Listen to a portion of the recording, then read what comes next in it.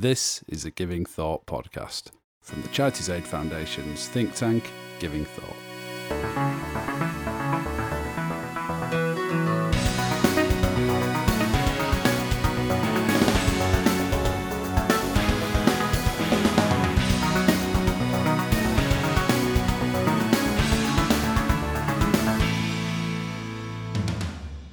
Hi, you're listening to the Giving Thought podcast. You are here with your hosts, Rod and Adam. Hi there, Adam. Hey, Rod. And this is the podcast from CAF's think tank, Giving Thought, where we look at some of the big issues of the day in the news and beyond, and see what they mean for the world of philanthropy and the work of charities. So this week, the big theme we're taking is politics. So we're looking at the interplay between philanthropy and politics and how the two kind of get on or don't. Seems like a very timely topic, to be honest, Adam, given that here in the UK, we've just recently had the exciting news that we're going to have a snap general election. Are you excited? I'm fatigued, frankly. I think that is the appropriate response. It feels like there's a lot of politics in general going on in the world at the moment, and I'm not sure what we needed was a general election, but we'll soldier on nonetheless. But it's interesting from the point of view of philanthropy and kind of charities, because what it means as well here in the UK is that we've entered the special period in the run-up to an election when the rules under the Lobbying Act, which is a piece of legislation we'll come back to in a bit, now apply, and that causes all kinds of consternation for charities here in the UK. But we're going to kick off by just having a quick look at something that's quite interesting that's happened in the US, where things have gone in pretty much precisely the opposite direction. So there was an announcement a few weeks ago now, although it seems like a lifetime given the pace of change in US politics at the moment, where Donald Trump said that he was going to repeal a thing called the Johnson Amendment. It's probably got missed by a lot of people because it certainly wasn't on the scale of Trump announcements a very big one, really. I mean, it wasn't nuclear war with North Korea, so it didn't quite make the grade. but it is pretty relevant for philanthropy and the work of non-profits. And kind of in a very small nutshell, it basically means that he wants to scrap a rule that bars charities and other tax-exempt organisations from endorsing or campaigning against candidates for elected public office. And the reason that he's doing it, basically, is there's quite a few church groups and religious organisations that would really like to be able to campaign for candidates for public office for varying reasons, and they've been pushing to get rid of this rule for quite a long time. And he seems to have gone along with that. Now, the problem for charities and kind of mainstream non-profits is they're very worried what's going to happen is that it'll be basically open season in their sector, and that what's going to happen is a whole load of political money that is kind of a bit shady and anonymous is going to flood into the sector and distort public perception of it. So that's interesting, Rod. It seems kind of strange from most national perspectives, thinking about charities, to be concerned about having, too much space to talk. Most charities are kind of worried about potential restrictions on the advocacy that they can do. It seems strange that in the US, charities would be worried about the rules becoming more open.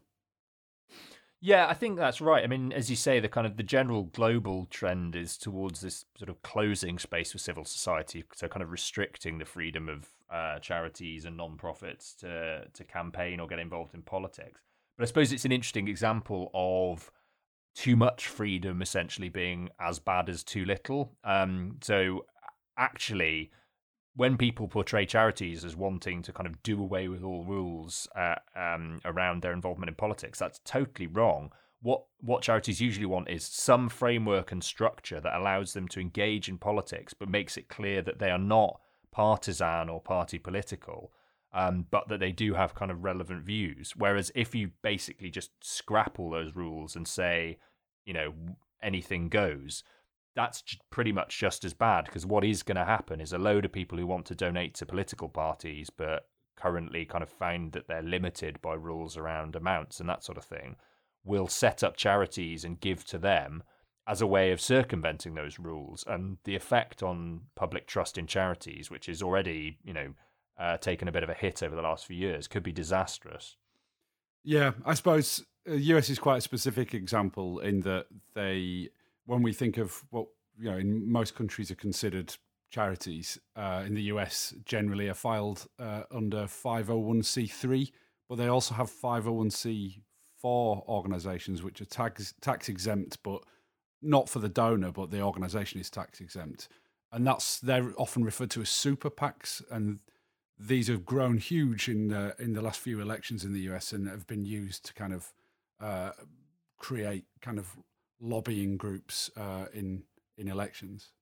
Yeah, that's right, and that's been a huge problem, and interestingly, part of the rationale for kind of trying to restrict the ability of charities to campaign in other jurisdictions, like here in the UK, the Lobbying Act that we now have came in a couple of years, and quite a lot of the arguments made reference to the rise of super PACs. I mean, it's too early to say in the US whether this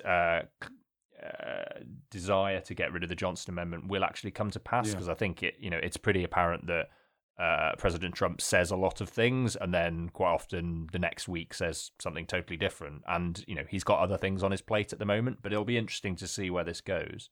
But it's a useful example, isn't it, of the kind of Goldilocks principle in regulation, where actually what's needed is just the right amount. Charities rely on public trust, and a proportionate regulatory system allows them to earn that trust. If it goes too far, then they're restricted in their activities, and if it's not enough, then actually that can create problems for charities where bad eggs will kind of to some extent sour public perception. And it's interesting to see, in other countries you have, in the Philippines, for example, their regulatory framework came about because charities themselves felt that they needed regulation and created their own self-regulation before government took it on. So, charities clearly are positive about the right kind of regulation.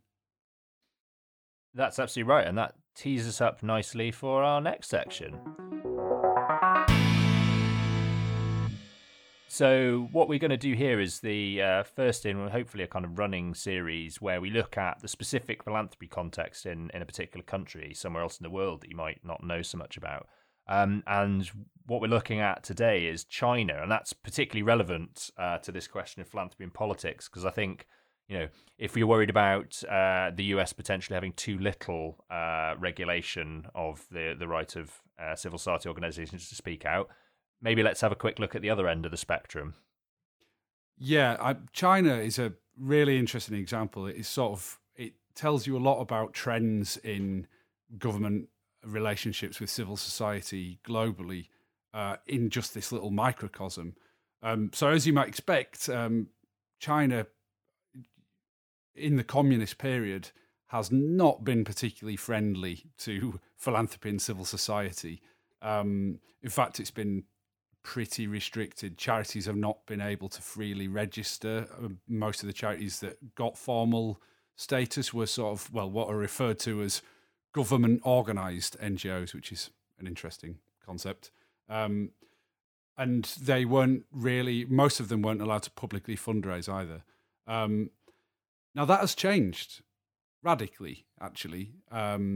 As of last year, there was a new charity law which will allow organisations to essentially freely register with the Ministry of Civil Affairs.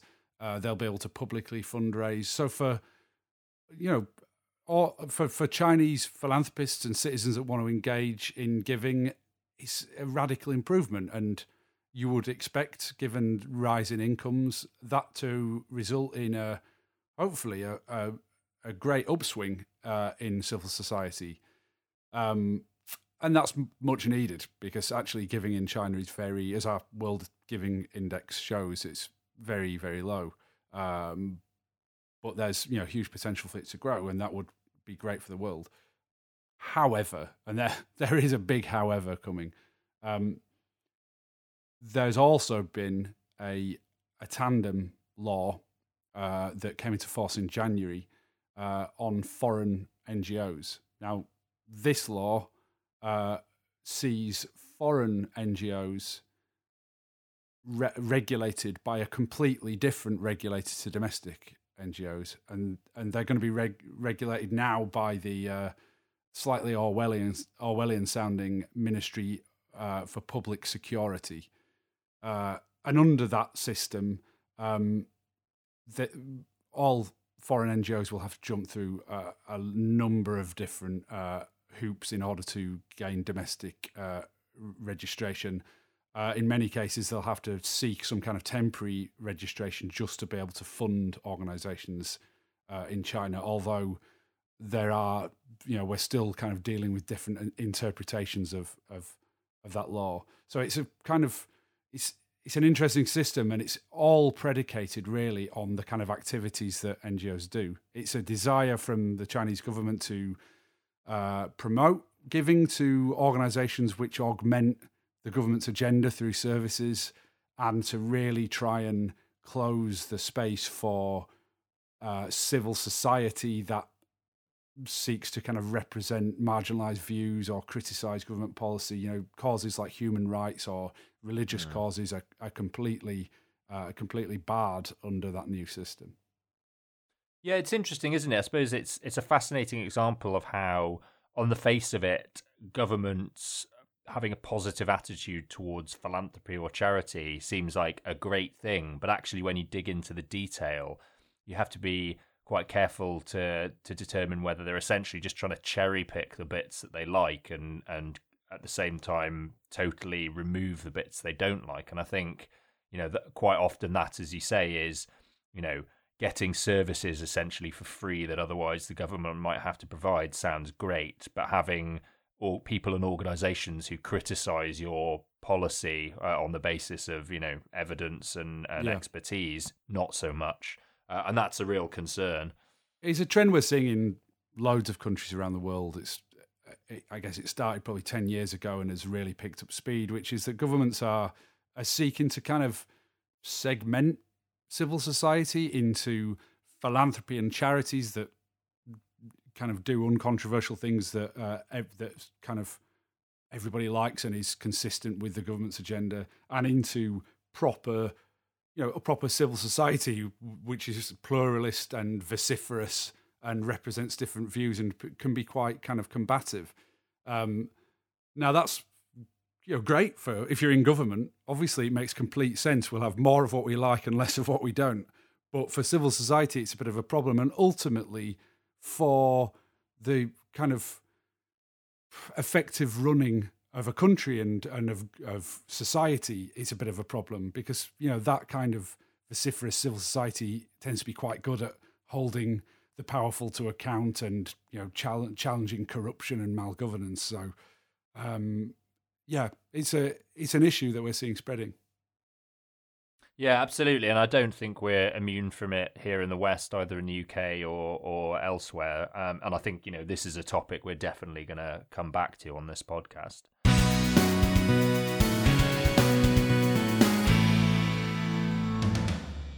But now, moving on to our final section, what we're going to look at here is an issue that's very much been in the news and kind of public discourse, certainly since the start of this year. This is kind of the idea of fake news and the sort of devaluing of facts and expertise. This, fake news has become a term of that's been bandied about by politicians and others to kind of downgrade other people's opinions or those that they don't want to have to agree with. And it's something that I think is of real kind of concern and should be of interest to philanthropists and the charity sector for a couple of reasons. Firstly, I think we've got to the point where the idea of objective data gathering and kind of objective journalism is now, I think, quite clearly seen by many people as a social good or kind of absolutely crucial part of a functioning democracy. And philanthropists are starting to look at this as something that they can support in order to kind of have the biggest possible positive effect on society. So we're seeing kind of philanthropic models of funding journalism, either kind of non-profit organizations, things like ProPublica in the US, or individual philanthropists taking over more traditional journalistic organizations. So Jeff Bezos, the Amazon founder, took over the Washington Post, at least in part as a kind of philanthropic play, and has now made it commercially successful as well. But it's obviously very closely linked to his own kind of worldview. And then on the flip side of that is the fact that charities and philanthropic organizations themselves often rely on their ability to kind of harness facts and evidence and expertise when it comes to influencing political discourse, policy, and social change. And if that's devalued, or people are able to just turn around and say, actually, I've got an alternative set of facts, or, nobody wants to listen to experts anymore, that's really going to hinder the ability of philanthropists and charities to have that kind of impact in the longer term. So they need to do something to combat it. Yeah, I mean, I suppose on the cynical side of it, there's another strategy for charities, which is to play the same game and to try and kind of editorialize their own news and even falsify facts and kind of try and penetrate the relevant echo chambers where they'll be listened to kind of essentially to use their own fake news to have influence. Yeah, absolutely. And, I'd imagine the temptation to do that is going to be enormous. And obviously, given that we're definitely not speaking into an echo chamber on a podcast about philanthropy, we will be assiduous in not presenting fake news to our listenership, whatever that may be. So, but yeah, it's definitely, again, I think something we're going to come back to, because I think both the kind of philanthropic funding for journalism idea, which, there's some really interesting stuff going on, but also this just kind of longer term trend of, what we make of expertise and kind of reliance on facts in the future is going to come to the fore. Yeah, it's a danger for philanthropy on many, many levels, both because, reputation is crucially important for charities. And so the extent to which they're seen as being fact-based, but also in terms of their ability to get a message across. So it's clearly going to be an issue that we come back to, isn't it? Yeah, I think so. Absolutely. But I think that's our show for this week. So I hope everybody has enjoyed it. If you're interested in any of the things that we've been talking about today, we've pretty much written reports or blog posts on all of them, and we'll be signposting you to those on the show notes for this program. If you have ideas on things we could cover in the future, or kind of ways we could make this podcast better, we'd love to hear about them. So get in touch, givingthought@cafonline.org. And if you just want to read, a bit more of the sort of stuff that we're talking about, then why not check out the website at givingthought.org, where there's lots of blogs and articles and bits of video on these topics and loads of other stuff to do with philanthropy in the world of charities. But for now, thanks for listening, and we'll see you next time. See you later. Bye.